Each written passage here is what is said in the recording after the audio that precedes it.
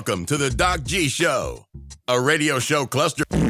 Without further ado, critics have said he has the face for radio and a voice for silent films. Your host, Ben Doc G Gordon.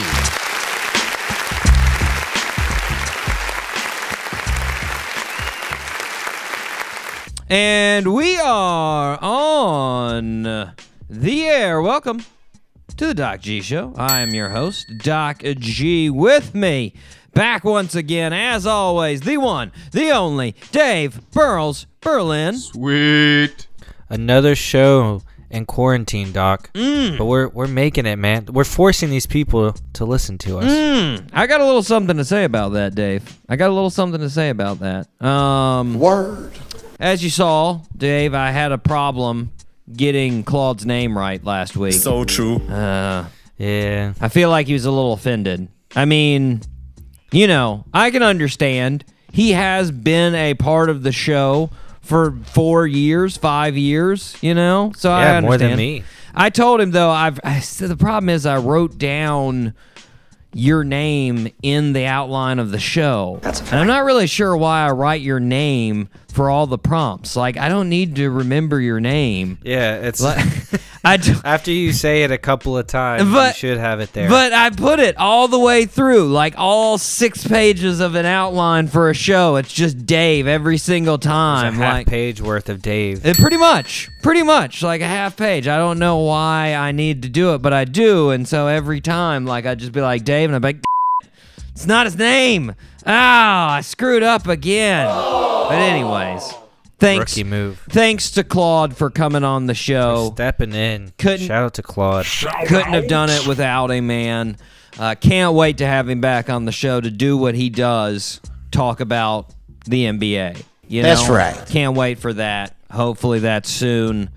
But I do think sooner than later, please. we need to talk about this whole coronavirus deal. Nope. Okay. We haven't the last few shows. So No. it's probably about that time. Yeah, you know, I'm ready. I'm ready to approach it in a couple things. I think we need to talk about self-quarantining, social distancing, Dave. First of all, Okay. Dave, I found I'm much more okay with this than other folks. Word. Like, you know, obviously, the actual virus, horrible. I want none of that nonsense. No, thank you. So true. But the actual self-quarantining, the being by yourself, I got no problem with it. Like, you know, Yeah. I've I'm kind of there with you. been looking on social media, right? And they like, yeah, obviously, like the people that have to deal with it on a minute-to-minute basis, like I was saying, horrible. Nurses, doctors, that kind of debt. No, thank you. That's a fact. No, thank you. Yeah. But the people sitting at home make it seem like their whole life is falling apart just because they can't go out to like a bar. So true. And like, Yeah. Well, it's not. You know, like the last week actually is where it kind of hit me, where I was like, man, I really wish I could be at home working, you know. Yeah. But I had to go up to my facility. Yeah. But at the same time, I was just happy to have my job and be up there. Yeah. But at the second, when I go home and I have to self-quarantine, especially on the weekend, Yeah. man, are there just some days where I'm just happy to sit on the couch, Yeah. you know, and just recover and do nothing. I have no problem being at home. That is completely fine with me. Like, you know, like, I mean, like And I'm saving money, a lot of money. people always tell me, they're like, oh, you're an extrovert, man. You like to go, but I got to be honest. I got no problem. And like, I'm getting more things done, Dave. Yes! I've got so many things done. 2, Your house is probably pretty clean it's now. much cleaner. Yes, it is. 2, even better dental hygiene system. I'm not going to go into it. Don't worry, Dave. Don't God. worry. But it's better. You have more time now for your morning routine. It's better, man. And like Well, now you can use your whole setup after lunch too. Yeah, and fitness is better, man. I'm getting more fitness in, which is, I mean, you know, surprising, but I'm getting more of it in. But I will say, here's the downside. Here's the downside of being home. All of our former guests, all entertainers, obviously, right? All performers. they have Right. to be at home. They're not used to doing that. Yeah. Nope. So since all these folks can't entertain people in social gathering, they've turned to entertaining people on the internet. Yeah, I've seen some artists go live and stuff. It's Yeah. been pretty cool. And you know who already does that, Dave? Us. So true. We Yeah, do we do. that, right? And I'm going to be honest. No offense. I completely understand what they're doing, but it's cramping our style a little bit. So true. I mean, I thought You know, what that's the best form of flattery. I thought when this would happen, though, like I thought our numbers would go up. And I've been looking, our numbers have gone down, Dave. And you know why? Because everybody's posting on Instagram. They're going live on Instagram or Facebook Live or Zoom or everything True. else. And True. they're roping Doc G people out of the loop. I don't like it, Dave. I mean, I'm gonna let it happen. I get We it. need to take a few out. I get it. They're We need to losing. go do that. They're losing hundreds and thousands of dollars because they can't go out and perform. They got to do something. I understand. I'm just thinking we're losing listeners because of Reese Witherspoon's dope live feeds, and it makes How me dare her? makes me upset a little Nerve. bit. Stills our thunder a little bit. I mean, it doesn't matter, You just Dave. need to track when she goes live, and then you go live and outperform her. It doesn't You need to do matter, something Dave. I crazy. still know the regulars got our back. The Dublins, the course they do. Genoas, the ride or die folks. Mozambique. They're still here. They're still here. I get it, Dave. But here's another irritation, completely not with the coronavirus, that I noticed while cruising the social media pages, Dave. It's been happening well before the coronavirus, but I've been seeing it just a lot because I've been cruising some pet owners' social media feeds. Word. And it's they're insistent on talking to their pet, not just talking to the pet. I get that. A lot of people talk as their pet, right? You know? But calling themselves mum. Wait, what? Not mom Mum. or dad. I get that. I'm not a fan of it, Dave, but I've accepted it. Nope. Like, I understand. For me, I consider a pet a compadre, like your bros, you know? So true. You're not Yeah. the parent. It's not a parental figure to me. It's a bro. No, I am its parent. Okay. Well, Storm and Bentley's parent. for you, that's the way you do it, Dave, not me. I'm a bro to a pet. That's right. If I ever get a pet, I will be its bro. I'm not going to be its parent. Okay. You know, that's just for Fair me. enough. But I've accepted parents. But I cannot accept, Dave. I cannot accept being a mum. Nope. Okay? These people aren't British. yeah, w- like Yeah, you can't be a mum. if That's you're too far. if you're British or somewhere else that traditionally uses the term mum, fine. So true. Fine. But if you're from Yonkers and you're using mum, it's lame. All right? If you're from Greensboro, North Carolina, and you're using mum, that's not okay. Doesn't make you sound more worldly. It just makes you sound like a turd, all right? Don't do it. right. Don't do it. Anyways, Dave, now that we've lost 80% of our listeners to Reese Witherspoon, dope-ass live feed, and we've lost the other 20% by me offending them, telling them they can't use the term mum, are you ready to fire up the show? Let's fire it up, Dad. Wait, what? All three engines up and burning. 2, 1, 0, and lift No, it off. oh, yes. Parental figure on the Doc G show. That is me. Nope. Dave, we have a fantastic show. We have the terrific musician, songwriter, Mr. Jared Dickinson. He took some time out of his self-quarantining to talk to us. Fantastic. There we go. We're going to talk about his upcoming show. He actually has a weekly live feed he's been doing. Say what? I don't think we've crossed too many listeners, so I'm not too concerned. You know? Plus, it's only once a week, so it's not like his listeners can't go to our recorded show, you know? Nope. To our Right, podcast, you know? They could do both. Exactly. We're okay with that. We talk all kinds of things, though. We're going to talk eateries of the Southeast. We may even talk a little fixer-upper, Dave. Fixer-upper. Wow. Yeah, because he's from Waco, home of Oh, Fixer-upper. nice. Yeah. I am a big fan of Fixer Upper. You know, Joey and Chip, man. Joey and Chip. Seem like a good They're my time. peeps. They seem pretty positive, those guys. Seemed pretty Yeah, I positive. don't think I've ever heard them say anything negative. Nope. But first, we start where we start, Dave. Birthday suit.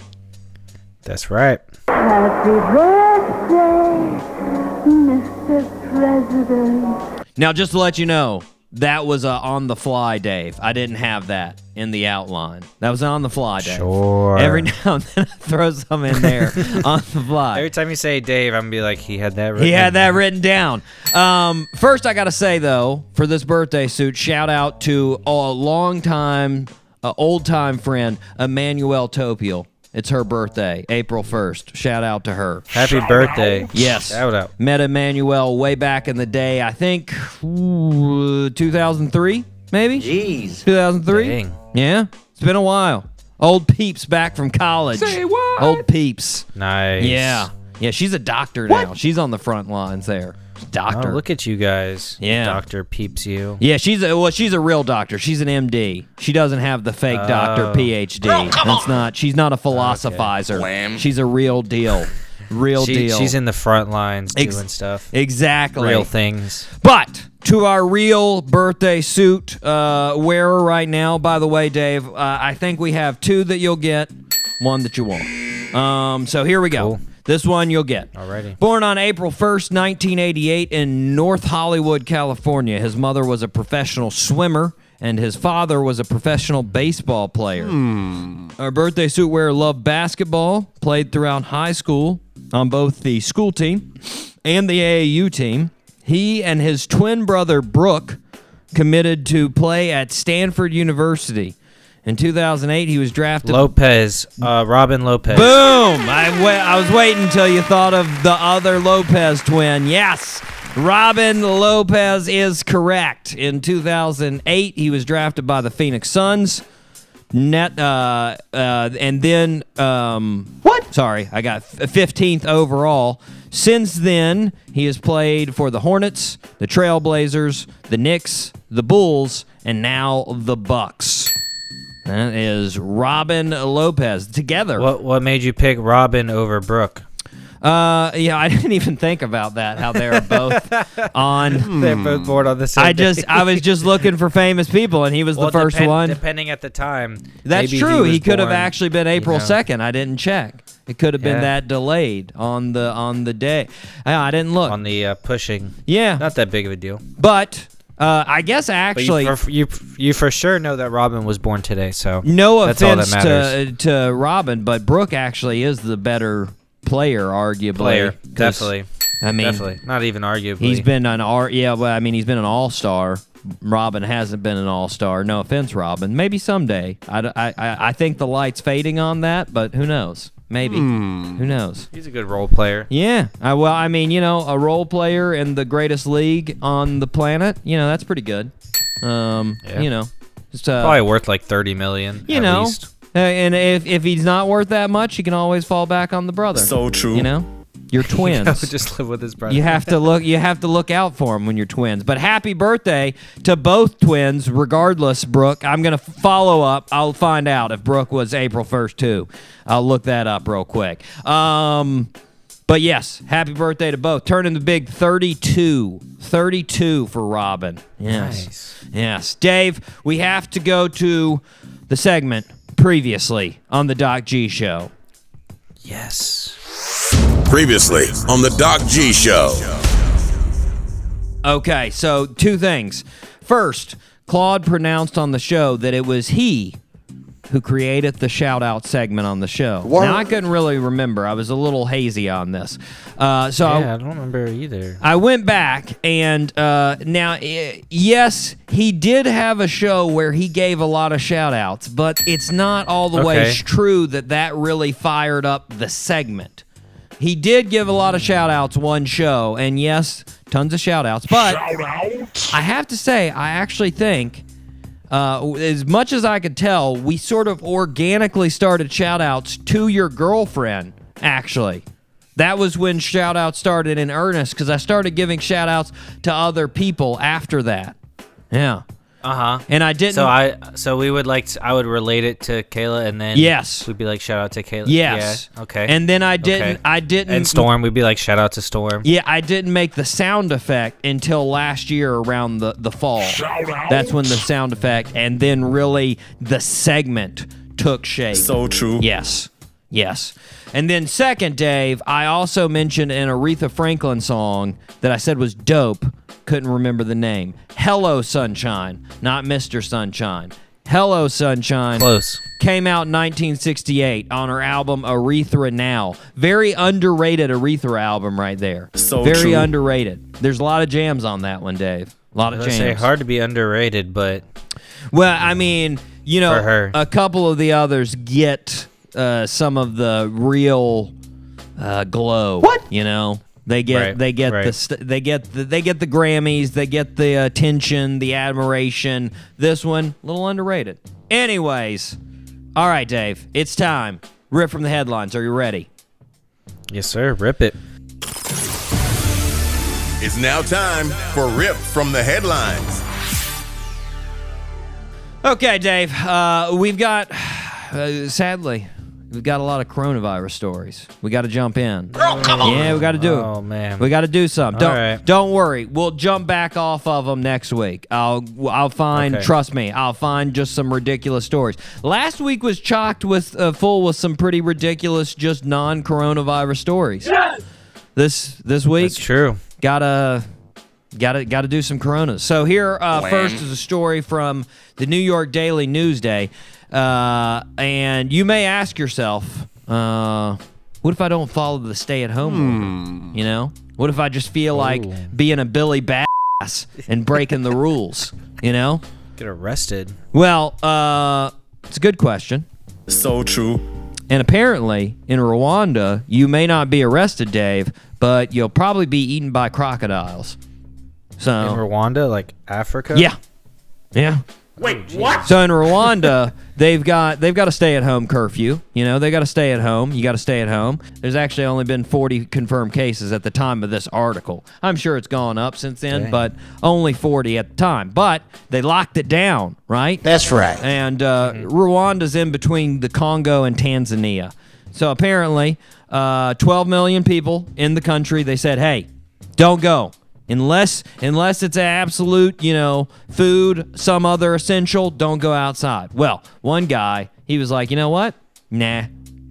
I'm gonna go fishing tonight. Need to go fishing. Right?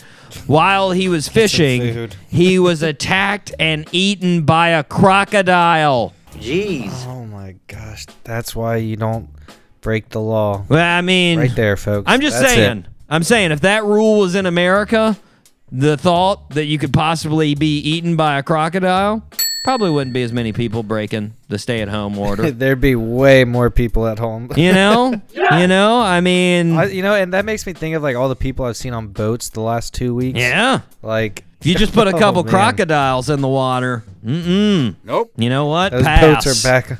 Pass. I don't want any part of that. So, Nope. Dave, this next story is from Yahoo News. Dave, you've probably heard the saying, it could have been worse, right? Oh, yeah. Yeah, that's out there. A lot of people say it. And, you know, I mean, when you think about it, it's a very true statement, but it's true all the time. Like, there's really no instance where that's not true. You could always add, then his balls got ripped off, Jeez. and the story would be worse. Or, like, you know, then a bird crapped on his head. Instantly, worse situation, right? You pretty much always make something worse. Well, let's use that case in this pandemic, Dave. There's a pandemic. Okay. It's horrible. Hundreds of thousands of people are infected, but it could be worse. We could be in Indonesia, where apparently not only do they have COVID-19 to worry about, they also have an active volcano to worry about. What? Oh, my gosh. Yeah. Yeah, so last week, Mount Marapi, I think I'm saying that correctly, is the most active volcano in the country. And it erupted out of nowhere on Friday, shooting ash, dust, and smoke 5,000 meters in the air. Jeez. Most of the town in the area was 5,000 meters. 5,000 meters. Wow. Yeah, 5K, Dave. The ash Literally did a a 5K. Yes. And it covered the whole town in dust and ash. An eruption of this same volcano in 1930 actually killed 1,300 people. Luckily, nobody was killed so far in this. The National Disaster Mitigation Agency in Indonesia spoke out and said, quote, "There's been no reports of damage from the eruption, so we urge people to stay calm and not panic," end quote. What? I don't know, Dave. It's hard not to panic with an active volcano. I mean, Exactly. And the coronavirus. Like, what do you do? I don't know. Maybe it's because we're in Florida where there aren't active volcanoes. Thank you. But like, that's something I don't really want to be around. You know, that's always been something for Hawaii that I'm like, So true.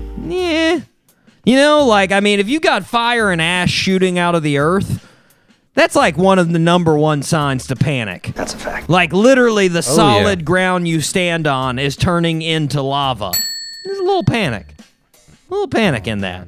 So far, though, Crazy. it hasn't erupted again. So right now, in the clear, Dave. Good. Let's hope Indonesia stays in the clear. Yes! So, Dave, this next story is from the New York Times. There's been a lot of panic and stress buying because of the virus. You know, we've talked about it off air, the ridiculous buying of toilet paper and frozen pizzas and everything else, right? Well, Right. there's a new one that people have been wiping off the shelves, or at least the coops in this case. Word. People have been stress buying chickens. Really? Yeah, chickens. And not necessarily to eat, I mean, Dave. Like, no, maybe they want their eggs. maybe to eat their eggs, but like they've been stress buying the actual animal. Across the country, chicken hatcheries are telling people that they have ran out of chickens for the next couple of weeks. Word. And this Really? this What the apparently heck? isn't like a new thing, Dave. Apparently, chick sales have historically gone up during stock market downturns and in presidential election years. Oh, this is a pattern. Yeah. Yeah. That is a weird pattern. Exactly. Talking to Miss Amy Anale, she's a musician from Austin, Texas. She said she bought 4 hens and a rooster a week ago. She said, "I thought I'd get some chicks before everyone panics at once and buys them. What? We also wanted a fun project to keep busy." What? A fun project? Nope. Yeah, that didn't sound like a fun project. to me. No. No, Dave. As a person that graduated from the University of South Carolina, whose mascot is a rooster, so essentially what I'm saying, Dave, is I'm an expert at these things. Right. You are. You want to know what they do? They cock-a-doodle-doo. That's a scientific term, Dave. Yes! And It is. anytime they want to start some they cock-a-doodle-doo. It's not just morning. Anytime they see another rooster, that's what they do. Or they see something that they think's trying to come at them, they cock-a-doodle-doo. They do it Dude, you are a pro with these. all the time. It's nonsense, Dave. I don't want to hear it near my home, right?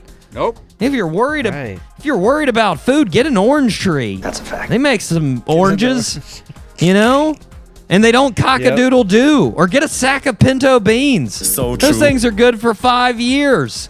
You can just have beans all the livelong day. Come You on. literally could. I mean, and it got as much protein and more fiber. That's right. If you're looking out for fiber, get some beans. That's all I'm saying. That's all I'm saying. It's weird, Dave. Stress buying chickens. Never heard. Dude, you gotta live off the land, man. Stress buying chickens. Nuts. All right, Dave. Our next house. Sorry, that was in the outline and I had to say it. Our next story is from NapleNews.com. I hate when they get switched like that. You know, they just in the brain. It just. Have you ever been to Fort Myers, Dave? I think like once or twice. You know, I've lived in Florida all these years. I've never actually been to Fort Myers. Nope. Kayla went to school there too. She went to FGCU. FGCU, huh? She's a what are they? Eagle? Is it just an Eagle? They're the Eagles. Yeah, just an Eagle. See, I should have gone there for the reason that my high school was the Eagles as well. You know? Oh, you could have kept it going. Yeah. Well, and then the undergrad, even still, you know, Miami were the Ibises. You know? Right. I mean, you kept it in Birds. Yeah, well, I kept it in Birds at UNF when I was working there as well. You know, Birds there. Look at you. Yeah. I mean, now, I broke the streak. Anyway, I got sidetracked. I got really sidetracked. Yeah, it's dumb. Anyways, Fort Myers, Dave. You know what they have? Thomas Edison's winter house. Yeah. Really? Yeah, Thomas Edison. He stayed winters in Fort Myers. Yeah. Wow. Yeah. So where Tommy Boy spent his winters. And of course, Tommy didn't take breaks in the winter. He kept on inventing. So, you know, there's all kinds of inventions in his house, you know? Right. So, Dave, this is a landmark that people can go visit, and they do. You can go visit his winter house. Sweet. Well, up until Tuesday, this past weekend, it was still open for business. Wait, what? And, you know, once this got out to the public, people didn't really like it. They were like, hey, there's a pandemic going on. Shut your house down, right? And once it did hit the public airwaves, they did. They shut and it just spread. They shut they it have to. down. So this is my question, though. Like, why have it open? Is Yeah, really. is there a mad dash of people in America that are like, you know what? There's a pandemic going on. What we should do? That's probably. What we should do is go see Thomas Edison's house. Like, who's wanting to go see Thomas Edison's house? They were keeping it open because there was probably less than 10 people a day going to see it. I mean, if that's true, then yeah, keep it open. Because, like, I can't imagine, even not during pandemic times, that really you get more than 10 people in that house at once. Nope. I mean, Right. No offense to that house, but really? Like, I mean, I'd probably go see it. Nope. But if I went and saw it, I'd be amazed if there were more than 10 people in that house. I'd be like, whoa. Exactly. What the? These people also had nothing else to do. Exactly. Like, what? Really? All right. I guess, you know? It's weird. I really want to know the person that's like, I want to learn about Thomas Edison. And you know what? Pandemic's not going to stop me. I'm going right now. Like, it's weird. Anyways, so something else that hasn't shut down, Dave. This next story that comes from myjournalcourier.com. myjournalcourier.com. Dave, everything in West Peoria, Illinois was going well. It's going well as far as the corona response. They had all the proper responses in place.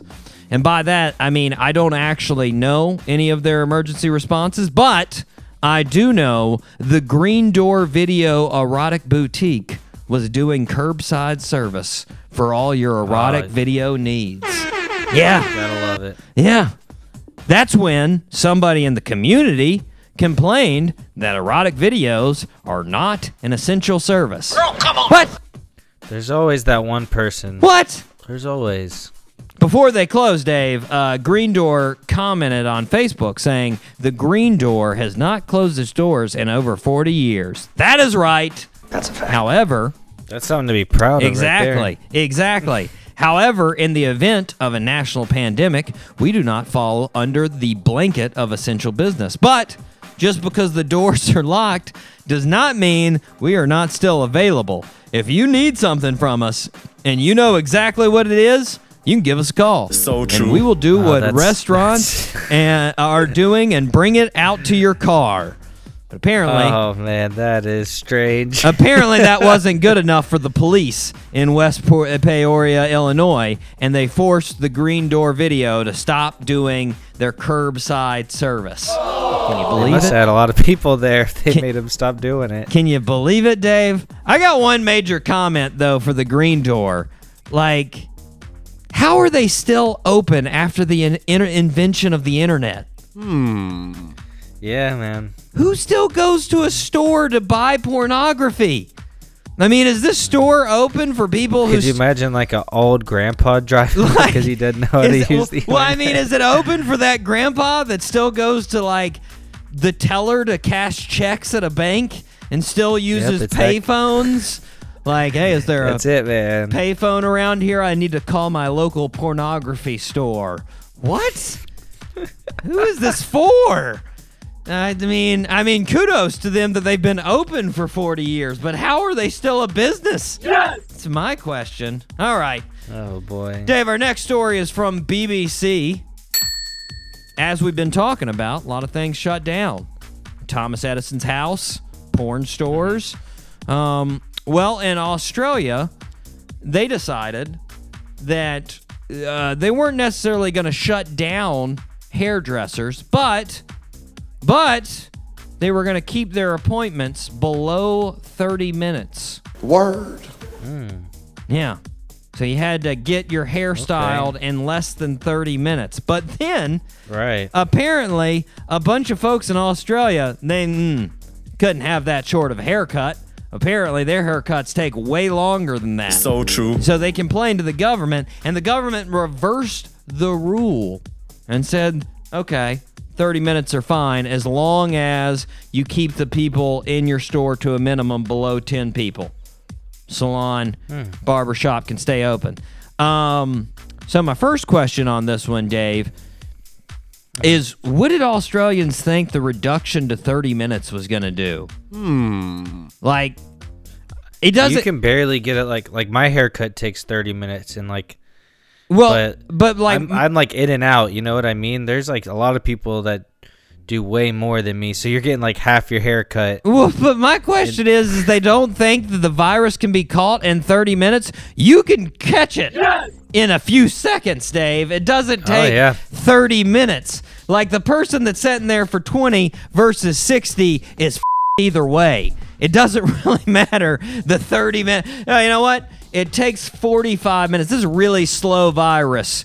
It really takes some time to travel over to your body. It's sort of the Snell of viruses, as we call. Like, what? No, Dave. Yeah. 30 minutes isn't going to feel do you. something. Second. I feel you. Good point. Good point. Second, why do barbershops need to be open? I mean, maybe it's my biased opinion because I don't get a haircut every 3 years. So true. But I got to be honest. I haven't had a haircut in a year. I'm completely fine. This Yeah. quarantine could go for another year and a half, and I wouldn't really complain as far as haircuts go. Nope. Doesn't really bother me. Maybe it's just me. Maybe I'm just saying, guys, pick up the Ben I need Gordon. my sides cleaned up. Pick but up the Ben Gordon plan. Just let it grow for years. That's all I'm saying. I actually have a haircut tomorrow. I need to text my Uh-oh. hairdresser. Uh-oh. You better not See be... if she's still even open. Better I don't even watch know if out, she's open. Dave. Watch out. Our last story, Dave, comes from the New York Times. Now, Dave, since the virus has busted out into the public scene, been, 4 months or so scientists have been trying to find out where this things came from, That was one of the big things. Like, how did this get out there? So scientists have been zeroing in on one animal that has the most likely source of COVID-19. You know what that animal is? Not bats, Dave. The pangolin. Really? I heard it was the pangolin. the penguin. No, not penguin. Pangolin. Pangolin. Now I know you've seen the pangolin, Dave. It's very foreign to us Americans because they're not native to America. But Look at that thing. yeah, it's also known.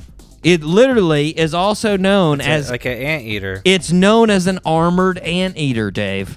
An armored anteater, and that's literally what it looks Pretty like. freaking cool looking. It eats ants. It eats termites. And it looks like an anteater that's been given some medieval armor. So true. Basically. So these guys dinosaur. are nocturnal, and they're actually mammals, Dave. They're one of the few mammals that have armor like that, but it's out of the same protein that our fingernails are made out of, keratin. So true. Yeah. So pretty strange. But there's 8 species of pangolin across Africa and Asia.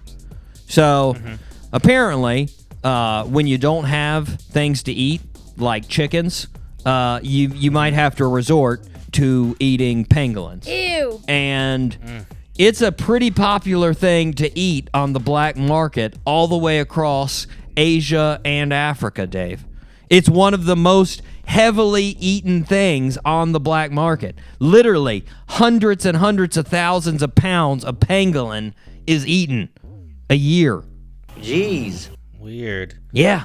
I don't see that and get hungry. I don't know about you, Dave, but it doesn't happen. Not at all. On top of that, in traditional folk medicine in India and China, both find their scales to be medicinal. And this is really what got me, Dave. Chinese medicine, what they use pangolin to get rid of. Now, the source of what these things that it gets rid of is an article from 1938. So, odds are a lot of this has probably changed, but it still tickled me. It was still funny. So, the first thing that ancient Chinese traditional medicine uses the pangolin scales to get rid of, pretty normal stuff. Excessive anxiety, right? That sounds fairly normal. Hysterical crying in children, that's pretty normal. Malarial fever, that's pretty normal. But then, the last two, it's where they really take it up a notch. It also treats any woman thought to be possessed by devils or ogres. Wait, what? Yeah. Devils or ogres. Yeah. I didn't even know ogres can possess women. Like devils, that's old hat. Okay, we got that. But ogres? Word. Like, I thought they just ate people. I didn't know they could take over a Word, person. man. Like, it's crazy. You take a little pangolin, you don't have to worry about those ogres anymore. Nice. That's true. Nice. I gotta say, though, seeing people eating pangolin, I can see why people panicked and bought chickens. No way in hell I'm eating a pangolin. So true. I mean, things are gross looking. I mean, they're cool looking, Yeah. but they're not looking tasty. And I mean, That's something I want to eat. they eat ants, Dave. Ew. Ants can't taste good. That's a fact. Nothing eats ants except for pangolins and anteaters. I mean, when I was a kid, I had a pet toad, and I fed that dude all kinds of bugs.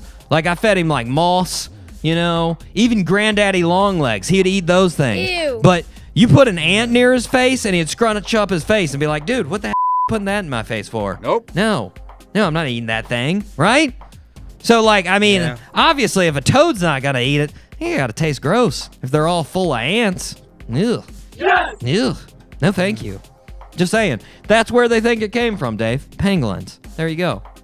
There you go. Weird. A little bit of news for you, Dave. All right. Well, I heard it was bats and bat soup. Nope. So Incorrect. Bats is a fable. They are much more on pangolins now. In fact, they have found two cousins of the virus that are very, very similar to the virus that is causing all the problems present currently in pangolins. So, there you go. okay. Yeah. Okay. There you go. All right, Dave, we are going to take a break. We are going to listen to our guest today, none other than the fantastic Mr. Jared Dickinson. We will be right back after this.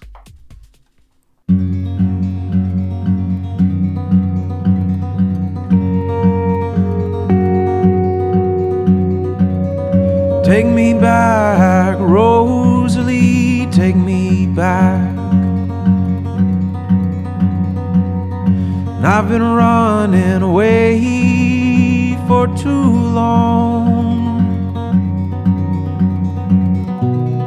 and all the while I roamed, I thought of none but one. So leave the porch light on, I'm coming home,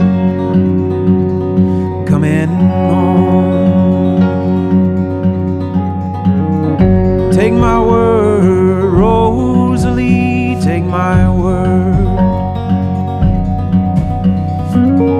Don't you know that time can change someone? My rambling days are done, I'm laying down my guns. So leave the porch light on, I'm coming home.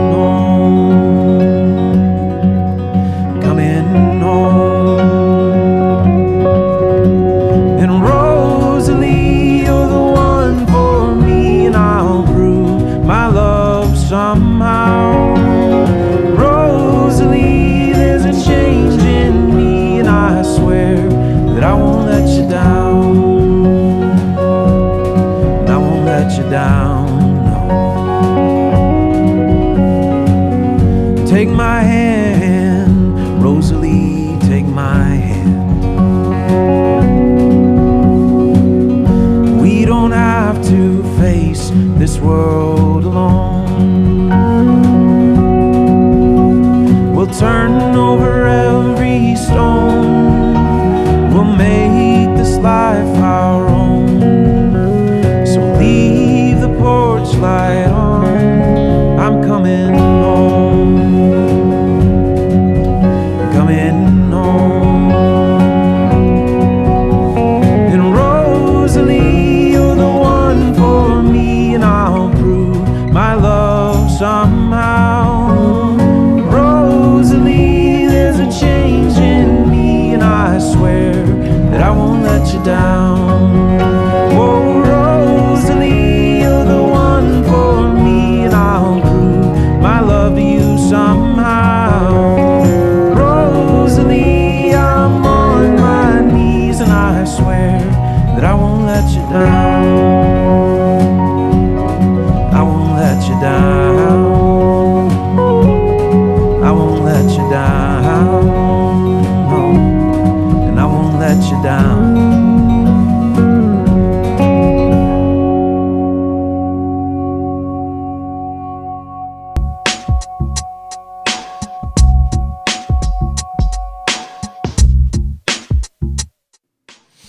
And we are back here on the Doc G Show. Spinnaker Radio, WSKR-LP 95.5 FM in Jacksonville, Florida. Dave?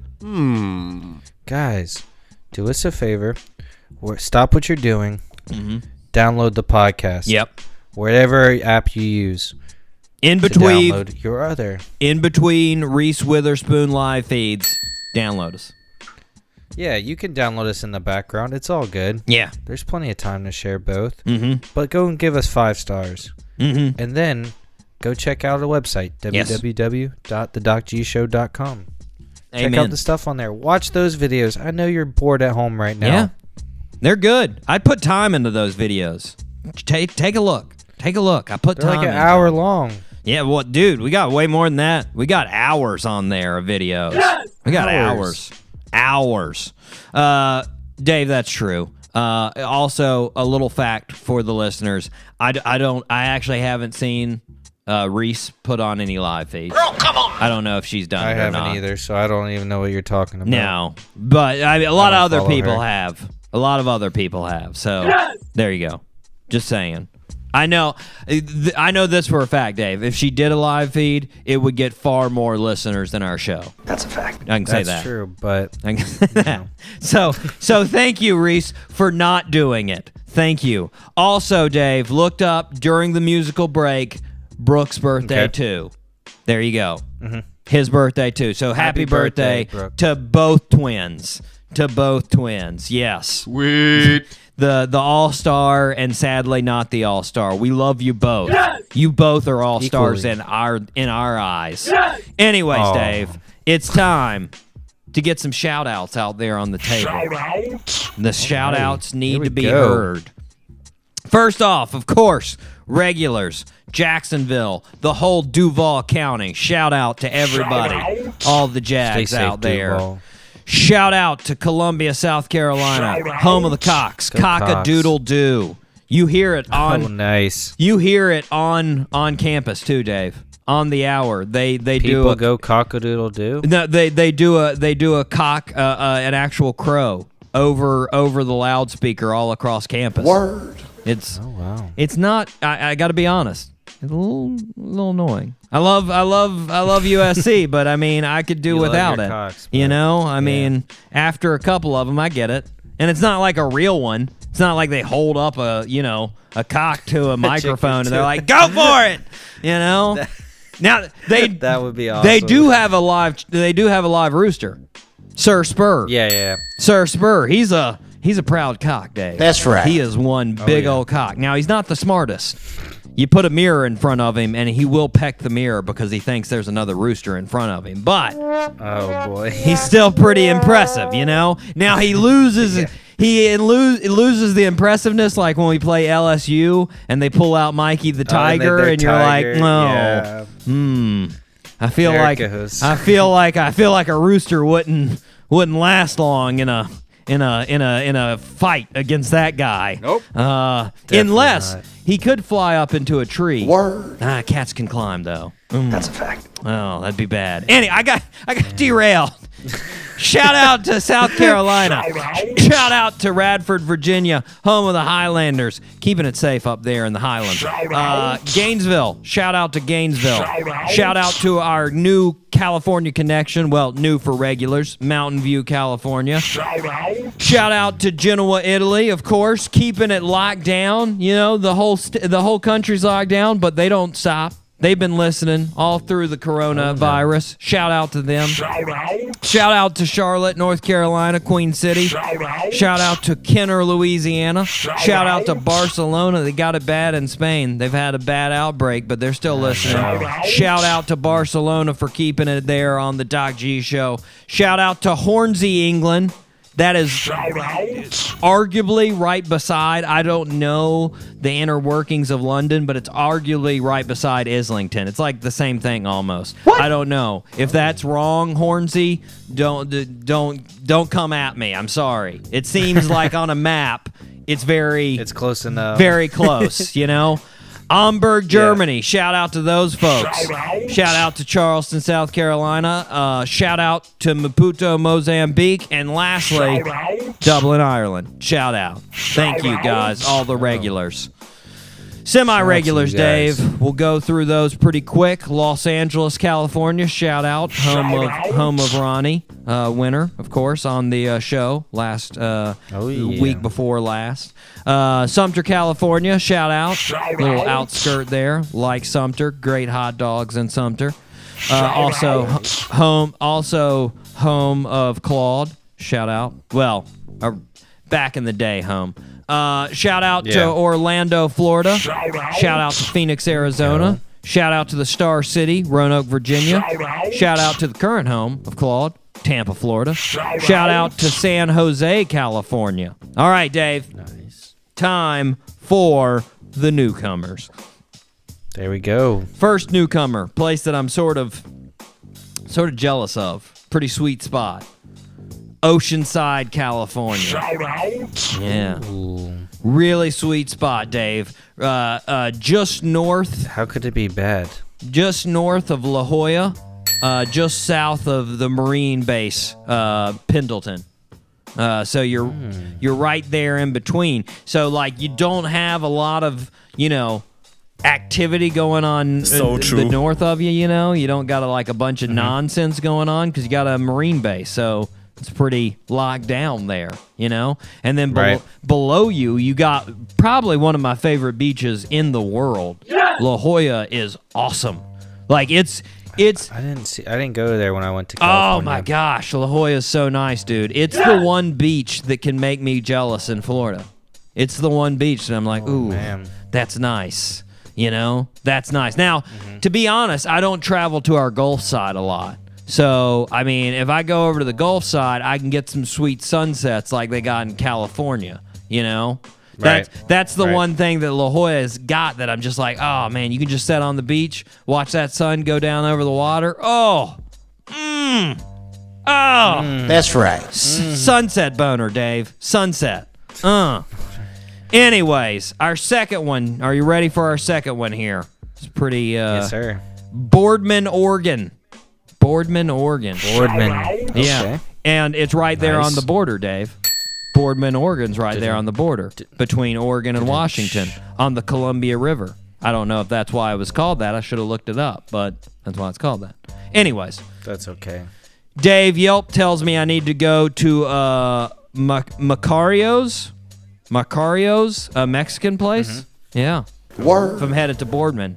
That was their highest ranked restaurant. Now, granted, Boardman doesn't have many people, so there weren't many options to go with. Nope. But Boardman's was told to me by Yelp. That's where I need to head. Okay, last on our newcomers, Dave. Nampa, Idaho. Nampa, Idaho. Yeah. Okay. Just west of Boise, Dave, and apparently it's known, and people in the know in Idaho, as the Boise-Nampa metropolitan area. Yeah. Yeah, it's right beside it. Nampa in Shoshone Indian is known as footprint. That's the word for footprint. That's a fact. So Nice. it's footprint. That's where you're going. If I'm headed to Footprint, Dave, I've been told I need to hit up Brick 29 Bistro. That's right. Their slogan, Sounds fancy. their slogan is comfort food elevated. Sweet. Yeah. Now that we can get down with. Yeah, that's right. Get yourself some comfort food and you elevate the crap out of yourself. That is what they say at Brick 29 Bistro. Do it. What? Do it. What? All right, Nampa. Thank you. All listeners, Nampa, Boardman, Oceanside, everybody. Thanks for the listens. We couldn't do it without you guys. Shout out to you guys. Yes. Make your way up the list. Keep listening. Yes, indeed. Okay. Dave, it's time. Second birthday suit. Are you ready? Of course. Okay. Second birthday suit born on. This is the one that you're not going to get, by the way. I don't think. Okay. Blow me away, Dave. Get it right. Blow me away. Getting the mind ready. Okay. Born on April 1st in 1973 in Castro Valley, California.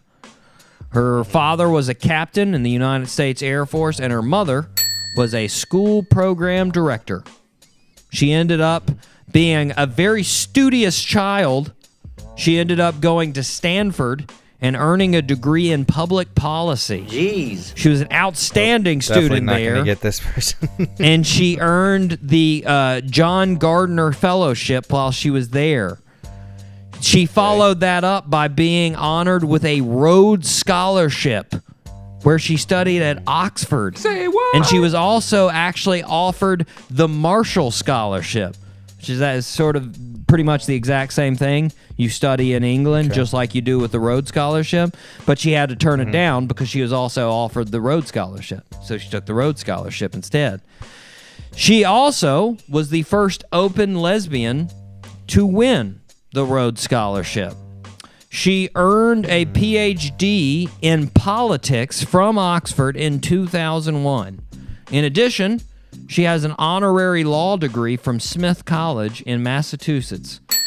After graduating, she started working in radio.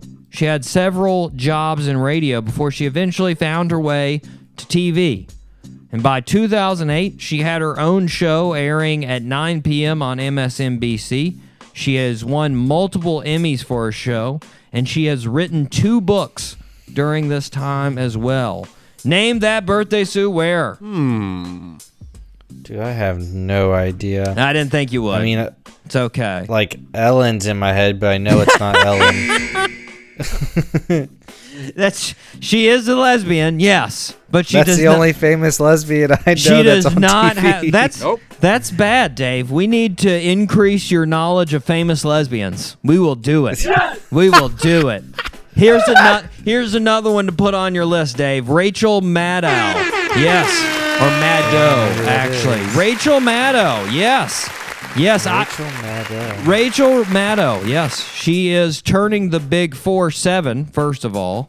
And I will say 2 things about Rachel Maddow. Now, she has gotten some, she gets some criticism from the right because she does lean, obviously, left in her politics. That's a fact. But I will say 2 things about Rachel Maddow that you can't say really about any other political commentators on I have TV. never seen her before. Well, get to know her, Dave. She's brilliant. That's the first thing. Okay. She is brilliant.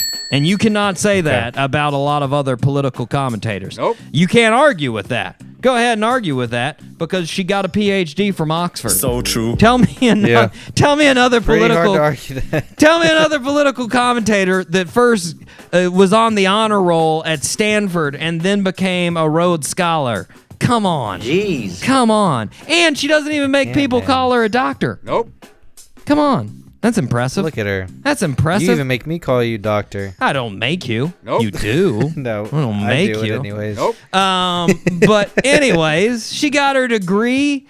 She's brilliant. The second thing is she's always civil and fair when discussing politics. If you watch her show, Dave, she's not one of those people that yells over her guest and gets all angry and stuff. No. So And true. it doesn't matter what their ideological respectful. spectrum is. Yes, exactly. She doesn't yell. She's respectful. She goes over and they talk facts and they talk political opinion. Very impressive. Very impressive. Somebody to aspire to, Dave. Rachel Maddow. There you go. So there true. you go. All right, Dave.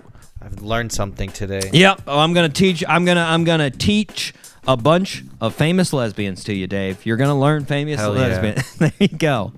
Wait, you know another. You know another. On TV. Now her name's eluding me right now.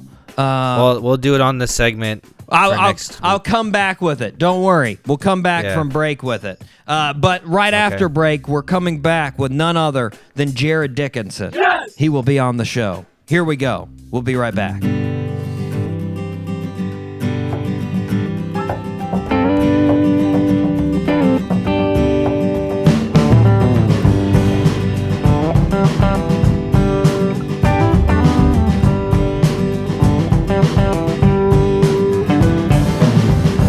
Take me down, see your papa. Take me down, see your old man. Take me down, see your papa. I gotta ask him for your hand. Gotta ask him for your hand.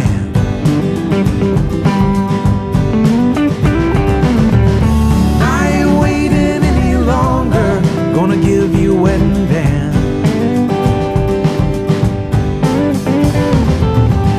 Take me down, see your mama. Take me down, tell her the news. Take me down, see your mama. Tell her to pick out them wedding shoes. Pick out them wedding shoes.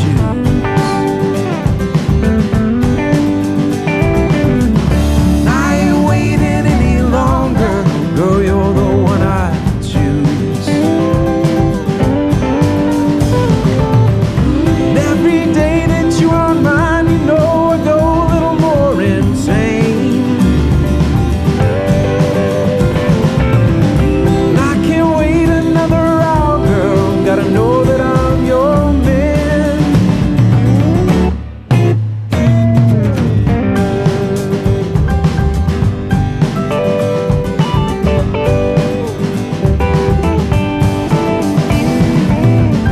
Let's go down, see the preacher. Let's go down where the church bells sound. Let's go down, see that preacher. We'll invite everybody in town.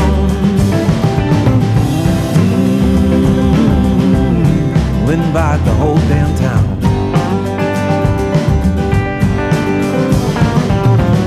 I ain't waiting any longer. Gonna marry you before the sun goes down. And every day that you are mine, you know I go a little more insane. I can't wait another hour, girl. Gotta know that I'm your man. And every day that you are mine, you know I go a little more insane. And I can't wait another hour, girl. Gotta know that I'm your man.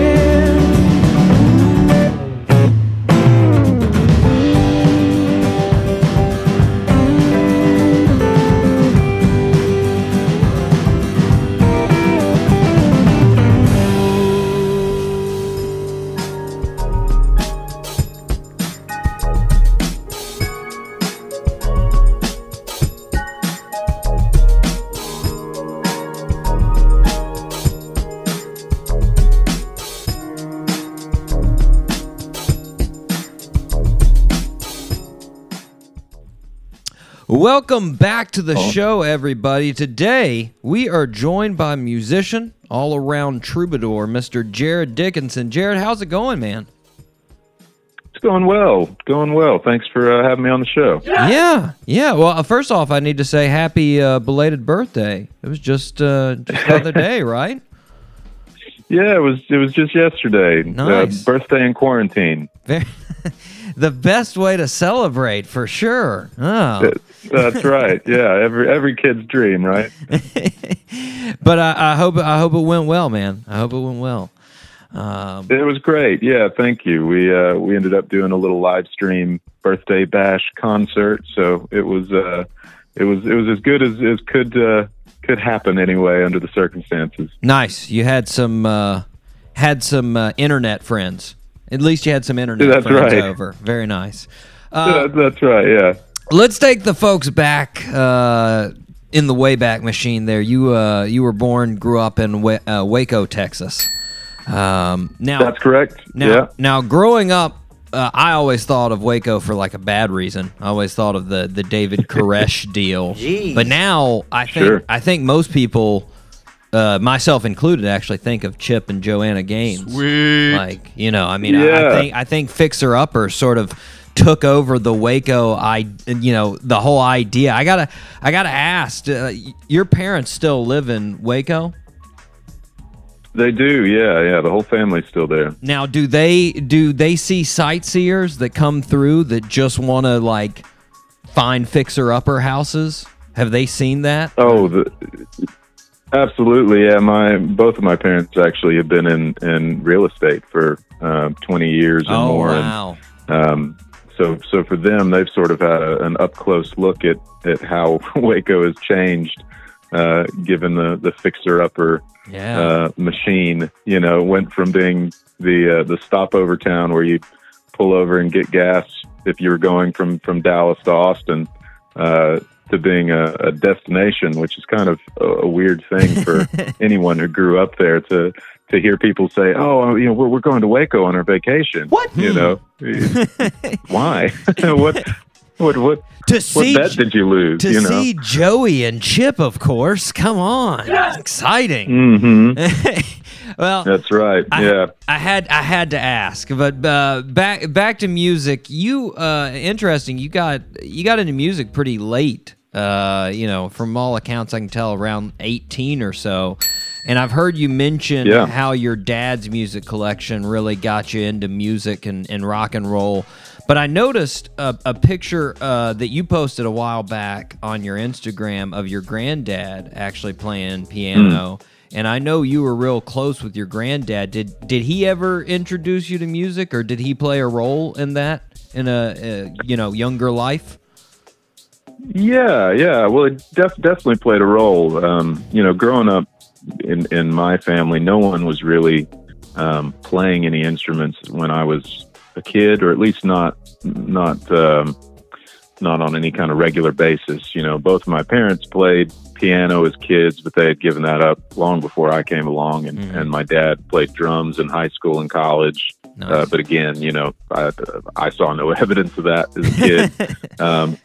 But my grandfather did have an old Hammond organ, actually, that he had bought from Baylor University. They were selling it at some point in like the 60s. Yeah. And it was an old Model A Hammond from 1935 or 6, I think, one of the very earliest ones. And as a kid, he would fire that up, and he would play church hymns or pop songs from his youth. Nice. So that was definitely looking back on it now, you can say that was definitely something that influenced me, was watching him play, and particularly something like a Hammond organ. Nothing sounds like it. So it was like this magical machine that he would turn on, and all of a sudden this just humongous sound came out of it. Yeah. So that was pretty cool in my younger years. And then once I got into playing guitar and playing music, I think one of the ways that he tried to sort of connect was he bought me a Les Paul and Mary Ford CD, because that was something from his from his day. Yeah. But obviously anyone into guitar is just going to be knocked out by that stuff, you know. So yeah, he definitely played a role. You know, music wasn't something that he or anyone else in the family really pursued as a career. It was just one of those things that, particularly in those generations, everyone did it just as a hobby, really, you know. Which I wish was the case these days. But yeah, I was fortunate to have some of that growing up. Nice. Well, so you mentioned, you know, later in life you start playing guitar. What was that switch around 18 that made you say, I want to play guitar? Can you remember a specific instant, or was it just sort of like you kept being around it and just started playing more and more? Yeah, you know, it was a pretty organic thing. Growing up in Texas, like any good Texan, I was always playing sports as a kid, you know, and I was always outside, and so that was kind of my youth was being outdoors and running around and playing various sports. And for whatever reason, around the time I turned 18, I think a couple other friends had started playing guitar, and you know, music was always a huge part of my life. You know, like you had mentioned, my dad's record collection was something that always kept me company. You know, the Beatles and the Stones and Simon and Garfunkel and Tom Petty and all this stuff was what I grew up on. So I was always really into music. And then I think when a couple of friends of mine started picking up guitar, it was sort of like, well, if you could do it, I could do it, you know. And no career aspirations or anything like that. It was just, oh, this will be fun. I'll see if I can actually play any of these songs that I like. And man, it quickly just took over everything. You know, it's almost an immediate thing. As soon as I started playing it, kind of didn't care about sports or any of the things that were my whole life up until that point. You know, this thing just took all of my focus and all of my attention, and did a 180 towards guitar. Yeah, that's it. So you made your first album not too long, actually, after, you know, it didn't take too long before you jumped into the album making, and you made Ashes on the Ground around 2010, and you decided to go on the road, take a West Coast tour, which, you know, a little unprecedented because you didn't really have a following on the West Coast. You just decided, I'm going to go take some gigs. And you did 26 gigs in 31 days. Jeez. And you said, you know, afterwards, not financially successful at all. But it seemed like it left a huge impression on you. What did you take from that? Once you did those gigs, what did you say after that was so, you know, sort of impressionable of that event? Yeah. Well, first of all, you're very kind to say that I didn't have a huge following over there, because the truth was not a single person on the West Coast had ever heard my name. I don't know what got it in my head that if you book gigs, you know, they will come. Book it, they will come. That's not how it works in the music business. But I didn't realize that, and I'm glad I didn't realize that. You know, I booked all of these shows, and unsurprisingly, most of them were being played to the sound guy and the bartender and the door person, and that was it. But yeah, that tour absolutely made an impression, because driving myself, you know, over 3,000 miles on my own, around places that I'd never been, it told me, one, this isn't how you book a tour, but two, that I love being on the road. You know, I love traveling. I love seeing new places. I love, you know, the few gigs where there were actually people there, were incredible. Yeah. And it just, it's a bug that gets inside of you, you know, being on the road. It's sort of that old, dream, you know, of being free and traveling around, and you know, no one's your boss, and you can do whatever you need to do. And I don't know, that discovery and that adventure very quickly told me that this is it. This is what I need to be doing, and I've got to figure out how to do it the right way. Yeah. Yeah, well, not that long after that, you moved to Nashville the first time before you moved to Brooklyn, and like we're saying, you currently live in Nashville, but that was a good 6 years apart between the two times that you lived in Nashville. I gotta ask, did you see a big change in the city between those two times? Because I feel like you would. It's been an enormous change. Yeah, I think it was 2010 is when I moved here the first time, and was here for I think 13 months on that stretch. And at that point, a few people were starting to move to town, but like the East Side was still a pretty sketchy area. Yeah.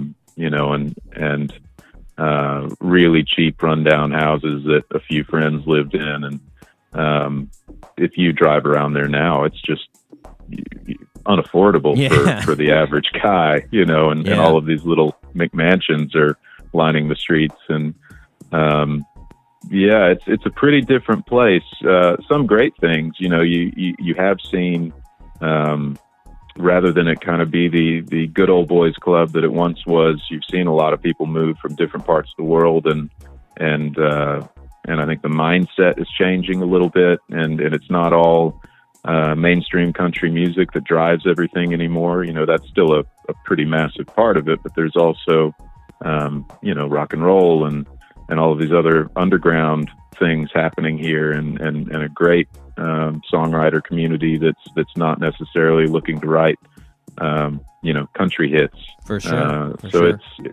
It's definitely a different place now. Now you also have people that will wait in line for 2 hours to get hot chicken, which is bizarre. Wait, what? But that leads me into the next question. Actually, we've had several guests on the show from Nashville. Lots of different those artists you're talking about. The good ones that maybe aren't recognized enough. The Katie Coles, the Ida Mays, the Doug Seegers, a lot of good folks there in Nashville. And I always love to ask pretty much all my guests, what would be the place I need to eat if I'm coming to your town? So if I'm coming to your town and I say I've got one night, where should I eat? Any type of food, doesn't matter the type of food. What would be your go-to spot? Oh man, well, there's kind of two parts to that answer. The most honest one is we're musicians, so we eat at home almost all the time. Yeah, save money. I do get that answer a pretty good amount of times. Hey, we don't want to waste money. Yeah. The other side to that would be, Nashville. For me, coming from Texas, I sort of I'm a total snob when it comes to barbecue. At least brisket for sure. But yeah. Yeah, and it's my own fault because I want brisket if I go to a barbecue place, and outside of Texas, that's just not what people do. Best in barbecue. I should be going for pork-based things, but I can't bring myself to do it. So I tend to not go to the barbecue joints here, even though there are some very good ones. Yeah. But any kind of southern home cooking place, nice, is what does it for me. So Sweet. You've got the Loveless Cafe, which has been around a long time, and it is a bit touristy, but it's definitely a landmark. And you go there and you'll get a plate, the size of a semi truck, with just about anything you can imagine. There's Arnold's, which is really great, nice, right over by Carter Vintage. Nice. Which is a dangerous place for anyone to go if they like guitars. Yeah, any of those kind of places would probably be my recommendation. Well, speaking on those recommendations, I saw while you were traveling, actually it's just about a month ago, you were in Macon before you had to sort of shut things down because of coronavirus concerns. Right. And I saw you were at H&H Restaurant, which is absolutely famed eating locale of the Allman Brothers there, Meat and Three type of spot. How was it? It was amazing. Obviously we couldn't pass up going there if we were in Macon. Yeah. and we all looked at the menu. It was myself and my wife and a guy called the Bones of J.R. Jones, who we were touring with. Yeah. And so the three of us went to this place, and my wife and John both got pretty standard sort of things, but I'd looked at the menu before and wanted to order kind of the most outrageous thing I could find, and there was a thing called the Red Dog. Sweet. Okay. Obviously named after Red Dog. Yeah. And I want to say it was like fried chicken and biscuits with gravy and collard greens and some sort of red sauce that was on it. I mean, it sounded I don't know, pretty out there as far as a pretty great, breakfast though. menu item. It was unbelievable. Nice.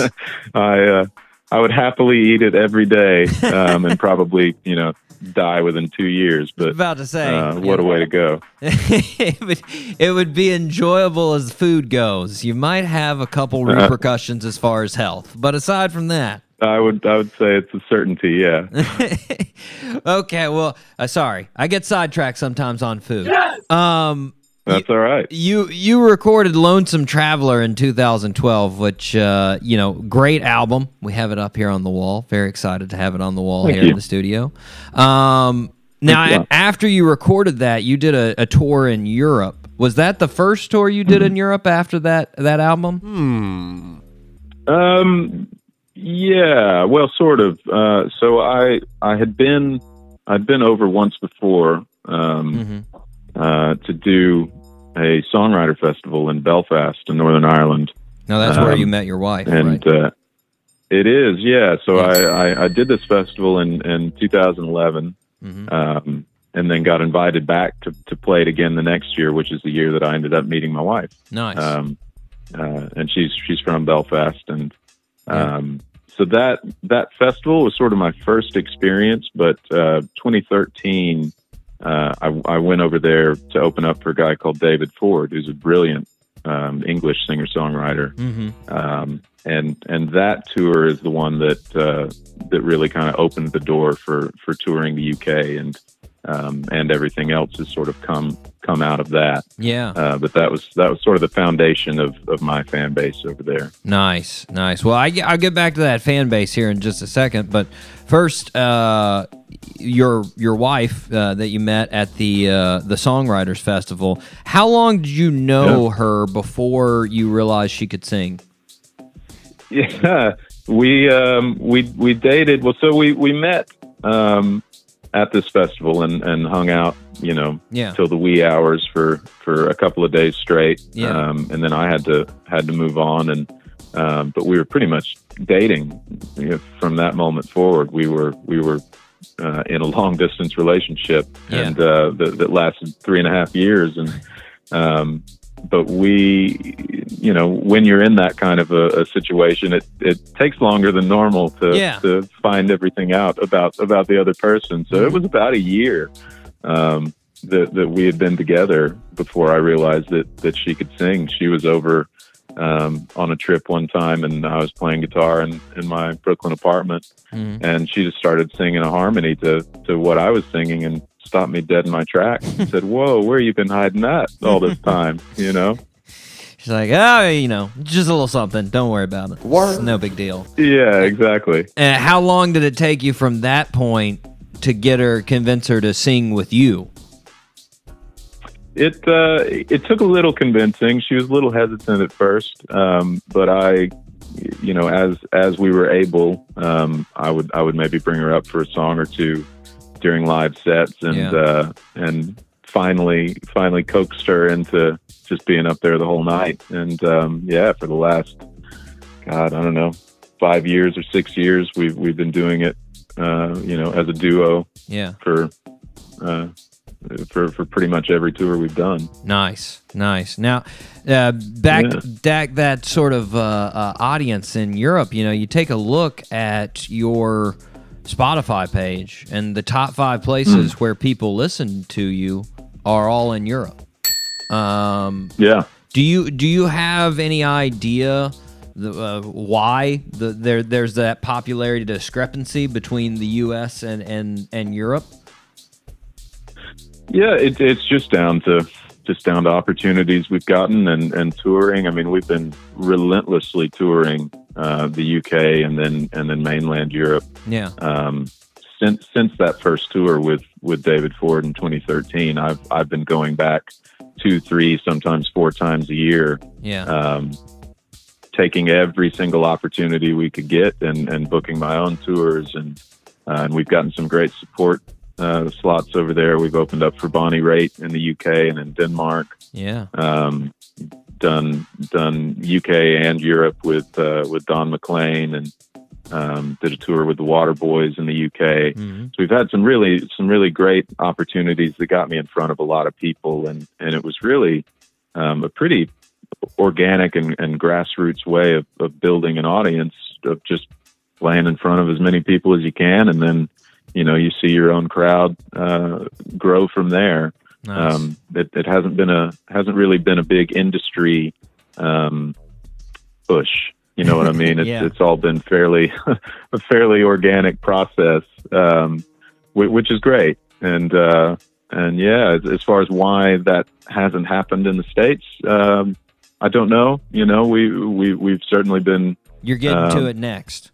That's next on. Yeah, we're getting to it now. It's just down to what comes your way, and you take the opportunities you get when they're presented to you, and so we're happy to be on the road as much as we can, nice. Anywhere we can, really. Yeah. Well, one of those more recent European tours, you toured with Ethan Johns. Yeah. Now on this show.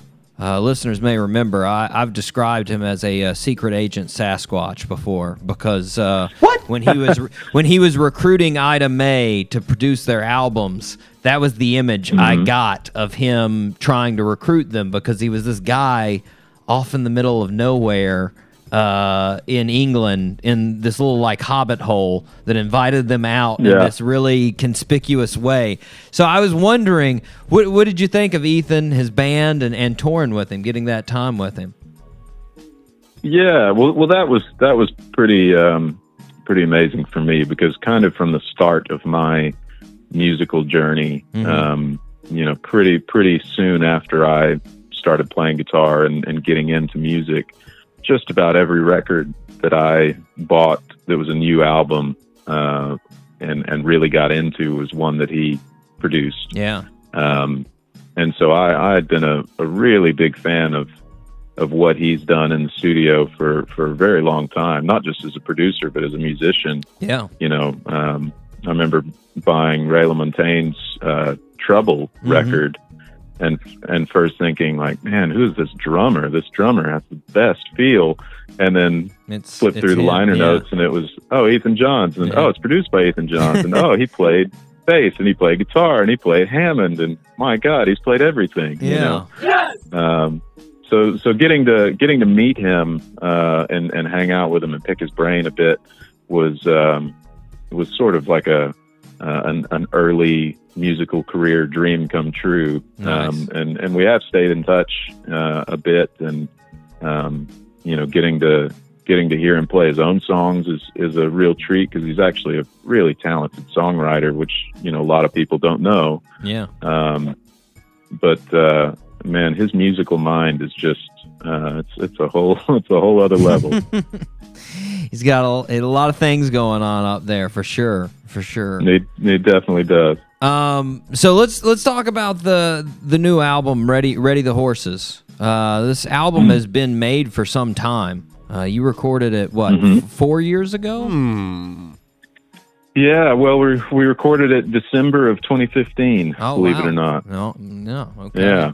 Almost 5 years, going on 5. Almost, yeah. So you recorded at Echo Zoo Studios in England. How did you end up there recording this album? Yeah, it's through David Ford, who I opened up for in 2013. We've remained really good friends, and we've been on the road together. I don't know how many times, and he's from Eastbourne. Which is where Echo Zoo Studios is, and it's a buddy of his that owns the place. So we, sort of got a mate's rate, if you will, nice. to go in there, and I think word's getting out now, but it was sort of a hidden gem of a studio when we were in there. Yeah. You know, it's kind of in the middle of, you know, it's not in the heart of London or anything. It's on this little kind of sleepy seaside town, and you know, fairly unassuming from the outside. And you walk in, and it's just a treasure trove of vintage analog recording gear. I mean, just an unseemly amount of incredible gear. And Dave Lynch, the guy who owns it and runs it, is an amazing engineer and wonderful guy. And so we went into the studio the day after we finished a month-long tour supporting the Waterboys in the UK. We went down to the studio and started making the record, and cut it all live, straight to 2-inch tape. Yeah. Mixed it down to 1/4-inch tape, and man, it was about the most fun I've ever had in the recording studio, for sure. Well, I was about to say that either seems like it could be a really awesome experience or a really frustrating one, depending on who you're working with. So. Yeah, I definitely think that's true. It depends who the cast of characters are. Nice. Well, now this album was originally released back September 29th, 2017 by Decca. But now it's slated for release here May 22nd this year. What sort of went on there? What was the change as far as releasing it now May 22nd? Yeah, it's sort of the age-old story, really. We made the record just on our own, out of my own pocket, and shopped it around for a little while after making it, and decided we were going to do an independent release. And then about the time that we were going to release it, Decca said that they wanted to pick it up. Mm-hmm. And as you do, you said, all right, well, if a major wants to pick this thing up, I guess we've got to give it a shot. Yeah. It was the same guy that signed us as who signed Chris and Steph of Ida May. Yeah. Which is how we've kind of gotten to know each other. Nice. But as often happens in these things, the label wasn't nearly as interested in working the project as we had hoped that they would be. And, of course, yeah. It was supposed to be a full-on worldwide release with press and all of that stuff, and it just didn't happen. Yeah. And so we, it sort of came out in the UK. Yeah. Not how we would have liked, but it was released, and there was a little bit of a press campaign, but literally nothing anywhere else. And so we fought with them for a couple of years, as you do, and got the rights back for the rest of the world. And Nice. And so we're now finally getting it out everywhere else. It's been a process, and it's been pretty frustrating, and it's happened to a lot of artists before. For sure. But we didn't want to just give up on it and abandon it, because it's a record that I'm still very proud of and think is still relevant. Well, that's fantastic that you got the rights back. There's definitely a lot of amazing songs on there. We're going to talk a little bit about Way Past Midnight here in just a little bit. But the sound on Ready the Horses is a little bit, well, not a little bit, it's different than Lonesome Traveler. Yes! Lonesome Traveler is much more you and much more singer-songwriter, where you've got a more a bluesy sound on Ready the Horses. Was that a conscious decision going into that, or is that just where your sort of songwriting took you and you were like, well, this is what we're going to record? A little bit of both. Lonesome Traveler was definitely a very, folksy storytelling kind of record, which at that time was pretty much what I was doing. I was traveling around the country and the world, just me and an acoustic guitar, and being the folk singing troubadour. Yeah. But I definitely there's a shift in my songwriting for sure. When Ready the Horses was being written. Yeah. I was living in Brooklyn. I had traveled a lot more. I'd met a lot of other people, experienced different things, and And then just other musical influences were coming into play. Like I said, I grew up listening to classic rock and blues, and that was sort of my musical education. In addition to folk singer songwriters like Paul Simon or Jim Croce or Bob Dylan. There was this other side to it that I hadn't really let come out in my own music, and around that time I was really, really into all of the old Stax and Muscle Shoals stuff, and so I think it was just a natural thing that my songwriting went that direction. And as those songs were being written, it was pretty clear what sort of arrangement would fit the song and kind of where it was going to sit sonically. I wanted it to be a departure. The next record will be a little different still. I think you can find the storytelling thread throughout all of it, because that's still kind of the base of any of it for me. But we definitely wanted to do something different. Well, the last question that I have for you on the album is that Way Past Midnight there was just released as a single. It was about a month ago that you put it out there, maybe a little less. Yep. And I've heard you say that's your favorite song on the album, which caught me a little bit off guard, because I usually don't hear artists say that, Usually they're like, I can't choose. There's no way I'd say that one's better than the other. But what makes you say that's your favorite? Man, that song was just, it was one of those moments. Well, writing the song in general was just a lot of fun. Yeah. I grew up listening to that kind of music, to blues and to Ray Charles and all of this stuff. So when you start writing something, you say, "Ooh, this kind of feels like this stuff that I've never really written that before, but I've always loved." It just gets you excited. And when we were in the studio and it all started to come together, and it's this big gospel, bluesy soul sing along. Everybody, when we were in the studio, we were just grinning ear to ear the whole time because we just loved what we were making. It was just a very joyous thing. Yes! And the way that song came out, it just all came together in a way that up to that point I hadn't really experienced in the studio. You sometimes get close to what you're wanting, and things change and take a different direction, but everything just completely fell into place on that one. Everybody was on the same page, and it's just it's a lot of fun to hear it and play it and sing it, and you can't keep still. Very nice, very nice. It is. It's a good song, and the animated video is a very nice add-on to it. Well, thanks. What are the plans? Hopefully, once this pandemic subsides, what are you hoping to do for the rest of 2020? Well, we'd love to get back out on the road. That's something that not only is it necessary to help pay the bills, but we love it. We'd rather be on the road than not on the road. So we hope the touring gates open up again. And when they do, we'll be ready to hit it hard. Nice.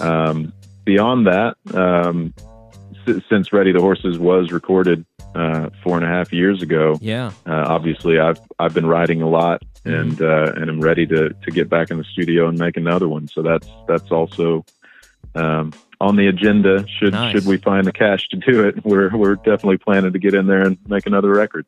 Nice, very nice. Well, Jared, we are up against a break, but I want to thank you for taking the time to come on and talk with us today. My pleasure. Thanks for having me. Yes, sir. Listeners, you can keep up with him at his website, JaredDickinson.com, where you can follow him on Instagram at Jared Dickinson. Right now, let's take a listen to the newest single off of Ready the Horses, Way Past Midnight, here on the Doc G Show.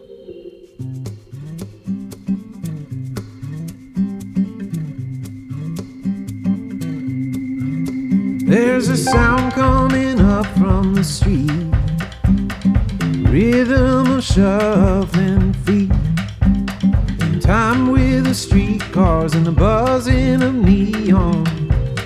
He's sounding like a song way past midnight in the early morning. Well, the clock on the wall says 1. This night has just begun. Music is playing and the ladies are swaying.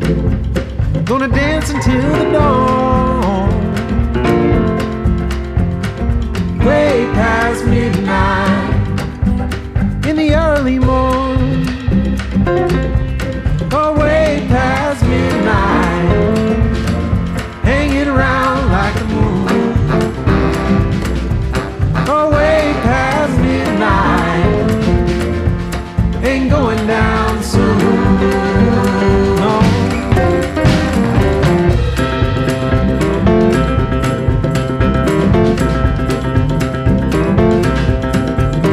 Well, the clock on the wall says 2. Frank's leaving, but I ain't through. 'Cause that pretty little thing, she's been making eyes at me. I ain't going home alone, way past midnight in the early morning. Oh, way past midnight, hanging around like a moon. Oh, way past midnight, ain't going down soon. No, ain't going down soon.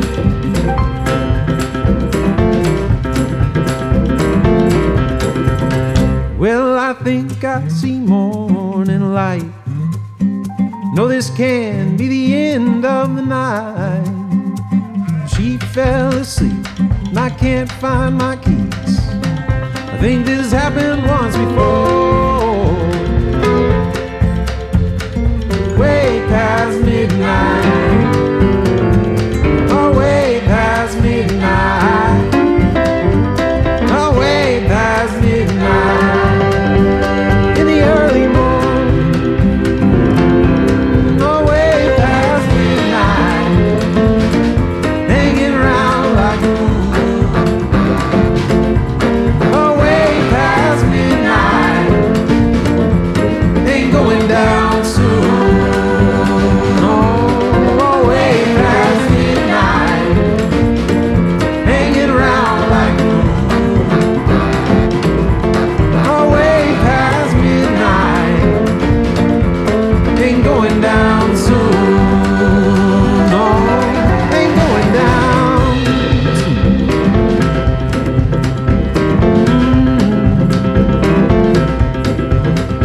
Early morning, early morning.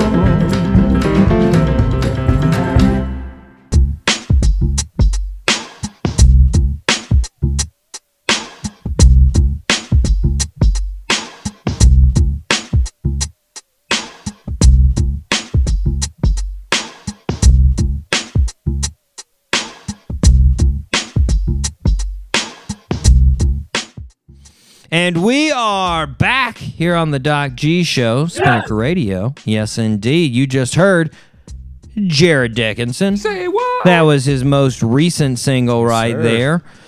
Real quick, before I jump into Jared Dickinson, Megan Rapinoe. That's who I meant, Dave. Megan Rapinoe. Okay. Okay. On the you saw her. When you saw the picture, you were like, yeah. I knew. Yeah. There you go. Another famous lesbian. I'm just bad with the Mark names. it down. When I see faces on TV. Yeah, that's true. That's true. It's sort of like the music guest. You just don't. You're like, oh yeah, I've seen that person. I don't remember their name. That or like people in movies. Yeah. I'm so bad with actor names. If only it were like sports for you, Dave. If only it was all like sports for you. They just need to say their name enough times. Anyways, Jared Dickinson, thanks for coming on the show. Fantastic, man. Got a lot of good albums out there. I'll tell you, he made me hungry with those 2 recommendations. So true. You know, Macon's not. Yeah, man. I'm telling you. Macon's not too far from us, Dave. We could make it up to Macon fairly fast. That could be a day trip. Yeah, and that H&H. What? What? Word. And then Arnold's. I mean, both of them. They look in the same vein. They are in the same vein. They're a meat and three. A meat and three. Oh, I'd like to reverse that sometimes, 3 meats and a side. 3 meat, 1 side. But I mean, a little meat sampler. Let's not get greedy. They're people are hoarding chickens. We can't get greedy in this time, Right, we'll take the chicken we can get. Gotta do it. But we'll head there sometime, Dave. For the listeners out there, make sure you check it out. Ready the Horses. It's coming out May 22nd. It's gonna be good. It's gonna be good. You just heard one of the songs. It was good. All right. Dave, it's time. Last birthday suit. Alrighty. You'll get this one. Not worried. Born on April 1st, 1983 in Florida City. Birthday suit wearer loves sports. From a young age, he played basketball, football, ran track. He first started high school at Miami Killian High School, then transferred to Gulliver Prep. In football, he played both offense and defense as a running back and a defensive back. He set the state record for 2A football with 44 touchdowns in a season. Jeez. He also, that same season, had more than 100 tackles. Coming out of high school, Impressive. he was listed as the #1 prospect in Miami and in Florida. He chose to play for the University of Miami. After his I'm going to guess Ed Reed? Not Ed Reed. Nope. Little bit later, just a teensy bit later than Ed. Okay, keep going. After his 2003 year, he went to the NFL. He was selected by the Washington Redskins 5th overall. He made Sean Taylor. Sean Taylor is correct. Yes, indeed. Let me finish. He made 2 Pro Bowl appearances in 2006. He made headlines when absolutely demolishing punter Brian Moorman. Oh, my God. Do you remember that tackle, Dave? Holy. Poor guy. Woo!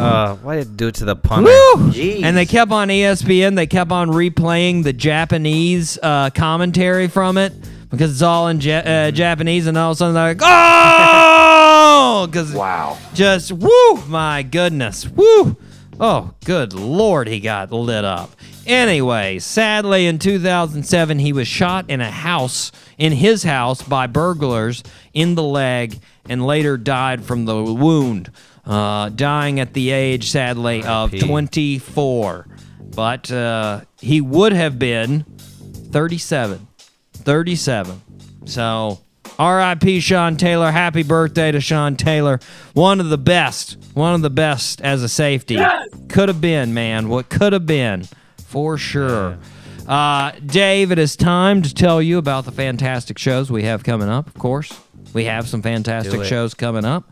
The 2 closest shows next week, we've got Lori Lieberman on the show. My goodness, some stories she has to tell. Yes!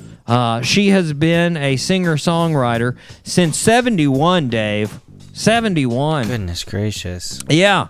She's got an amazing story, right? I've been telling you how she was part of the writing process of Killing Me Softly with his song. Right. Yeah. She has this great story about how she went to see Don McLean at the Troubadour, and from his song "Empty Chairs," she wrote the lyrics or the second verse for "Killing Me Softly." That's right. Pretty impressive. Very. Now she told me as we were talking for the interview that Don McLean would be interested in an interview, and I'll tell you what. Say what? If I can get Don McLean on the show, that'd be a feather in the That'll cap. tickle your fancy. But I don't want to jinx it. I'm not going to jinx it. I mean, I already did by bringing it up, but who cares? You did. I don't want to jinx it. So, also, after the Lori Lieberman show next week, we've also got John Craigie, which true. I told you John Craigie has been put on a pedestal by none other than Andy Frasco as the greatest song writer of our generation. Word. Dave. That's true. Yeah. Yeah, so I'm interested in talking with John. He's also fast friends, good friends with the Shook Twins. Yeah, former guest on the show. Small world. Yeah, real good friends with the Shook Twins. They're actually on his album cover that's on our wall. That's a fact. Yeah. Yeah, they're on his album cover that's on our wall. That's a fact. Yeah, there you go. There you go. Those shows are coming up. I'm extremely excited about them. Got a couple others that I'm laying down low. I think I might be able to get them. Pretty excited about them. Don't want to jinx that either. I was so excited about the Don McLean that I already jinxed it, so it probably won't happen. But oh boy, it's fine. It's fine, Dave. Until next time, guys, we got to wrap it up. So keep it safe. But until next time, I've been your host, Doc G. With me, as always, the one, the only, Dave Burles Berlin. Gonna be practicing safe social distancing. Amen. By distancing the show. Amen. To next week. 7 days, 6 feet. There you go. Keep your... I don't know. I don't know. I'm only thinking about soul food now. I've got fried chicken on my mind. I can't think of anything else. 3 meat combo. Dang it, come on. Anyways, until next time, guys, zip it up and zip it out. Zippity-doo-dah.